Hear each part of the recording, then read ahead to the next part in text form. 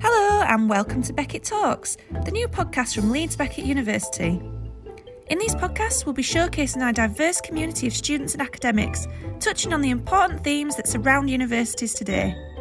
And it's time for Beckett Talks Research. I'm Dee, and each week I will be showcasing the interesting and innovative research community here at Leeds Beckett as part of this podcast series.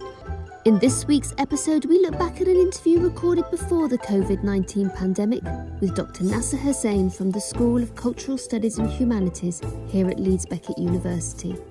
Dr. Hussain has a variety of writing and research interests around contemporary poetry, performance and creative writing, and he is currently working on a trilogy of books that consider mass transit. Welcome, Dr. Nasser Hussain. So let's start off with an easy question. Tell me a little bit about the passion for your work. Conceptual writing is a frame where I can explore the ways in which poetry encodes contemporary culture itself. And this is what makes me most excited about poetry, is the ways in which it holds a ton of information about culture and context and history, and in my case, pure information and raw data. I really have to ask this. Why poetry? Why poetry? That's a really good question. I have to think about that. Okay.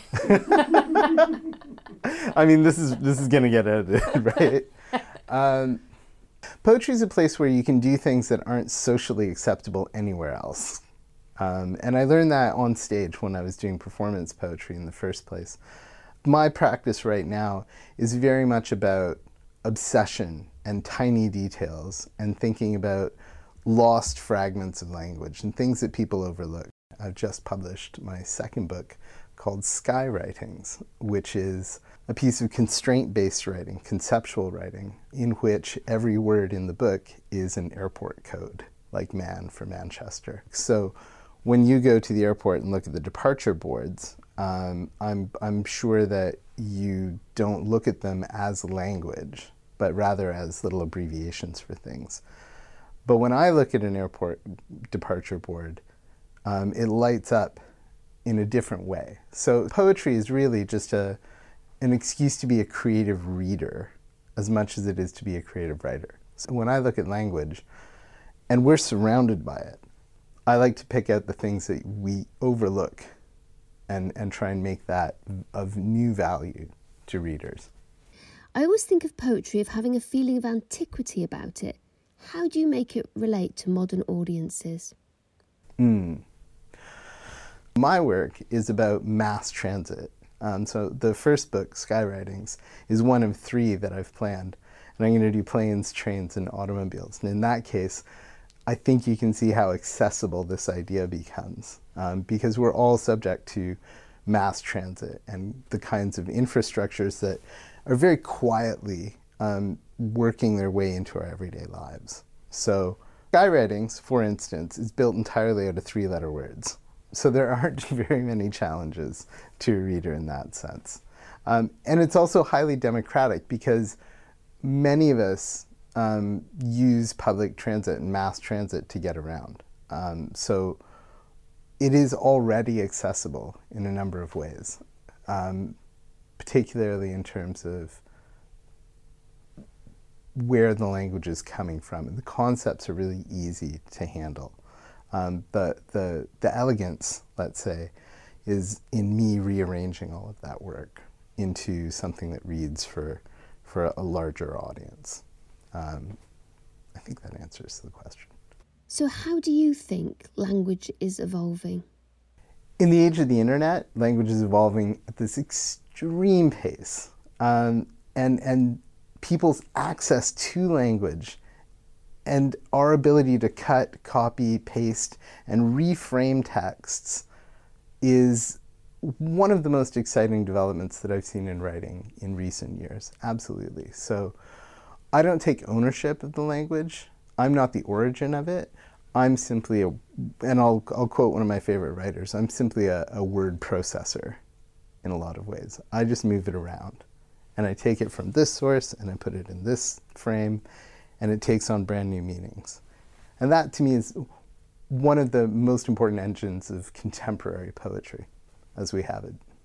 The internet's really fueling a new way in which we connect with language, isn't it?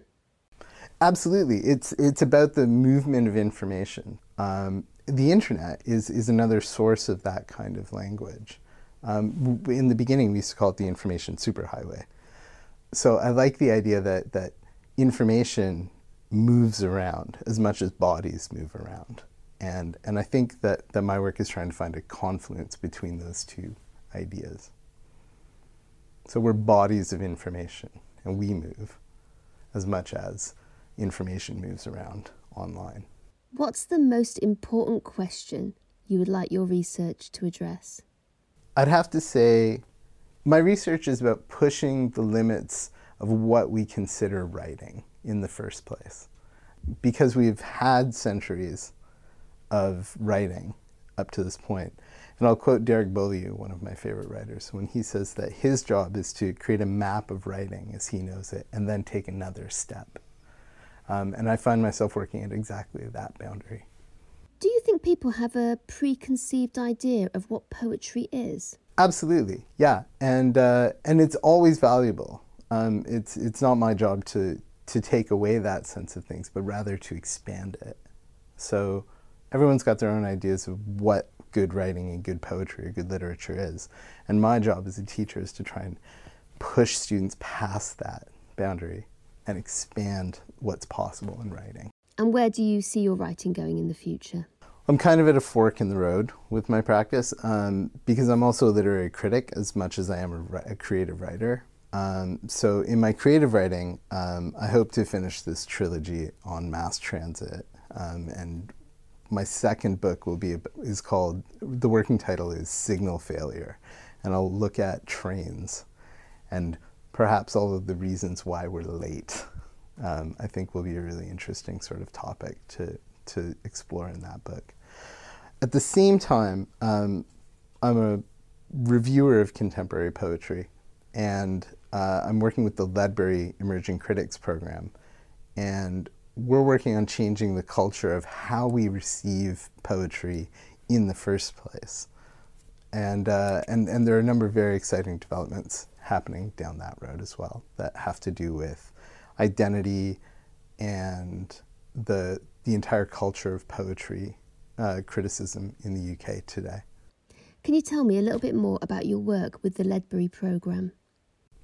The most important aspect of the Ledbury Programme is working on representation and getting writers and critics of color to publish in mainstream and broadsheet publications like The Guardian and the TLS. So at a recent retreat that we had, I think we've more than quadrupled the number of writers of color and critics of color that are getting published in an effort to diversify the set of voices that we have around literature today, because the canon of literature itself needs to be re-examined continually and periodically in order to make sure that we're including as many voices as possible, and I'm lucky enough to be one of those voices. And I'm quite proud of that. So would you say that your work is deconstructing language in a way? It's reclaiming language. It takes what's given, and I could look around the room right now and find language all over the doors and on the fire extinguishers and on our clothing and on labels, and pull it away from that instrumental use of language and try and turn it into an aesthetic or an artistic end. So I'm trying not to take it apart, but to highlight it, I think is maybe a more productive way of thinking about it. Would you say you are trying to get people to notice more of the language around them? That's exactly it. And that's the work of poetry, is to notice, is to take and extract as much meaning as possible from what's readily available and what's around you. And it's about that really close attention to all language, even the stuff that seems without value, like an airport code or a label on a medication or something like that. There are a number of ways of pulling significance out of everyday uses of language, because that's kind of the job of poetry itself, is to invest language with more meaning than it may immediately seem to have. Whether it's media, history, English literature or creative writing, studying at the School of Cultural Studies and Humanities at Leeds Beckett University challenges its students to think critically and creatively about the world around us. Located in a historic city thriving with graduate employment opportunities, the School of Cultural Studies and Humanities is a community of widely published and prize-winning historians and literary critics, media scholars and professionals, novelists and poets. So, if any of these subjects interest you, whether you're starting out on your educational journey or wishing to progress professionally, go to leedsbeckett.ac.uk/CSH for more information. Hello everyone, I'm back here again with Dr. Nasser Hussain, and I'd like to talk a little bit about your teaching. How do you enthuse your students? Enthusiasm is infectious, and for me, my job is to find the practices in contemporary poetry that expand my definition of writing, and that's where I get most excited, and I simply share those things with my students. So every time I find a new book, I get really excited about it, I bring it into class, I get everyone to look at it, and we take it apart, see how it works, and then adapt those techniques to our own practices. It's quite easy in creative writing to get people excited, so I'm lucky in that sense. What do you think are the big issues debated around conceptual writing? Conceptual writing gets into a number of pretty big debates around originality, ethics, copying, ownership, aesthetics, and whether or not it is actually good writing. And the larger question above that has to do with kind of the canon of literature itself.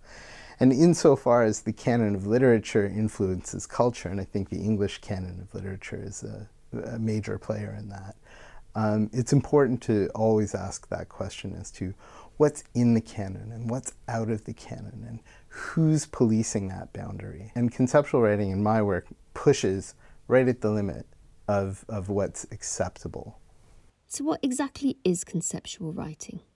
Conceptual writing is about ways of thinking about language that privileges the idea as much as it does the content. One of the main practitioners in the field, Kenny Goldsmith, will say that he writes books that you don't have to read. You simply explain the concept, and then the reader's imagination takes over.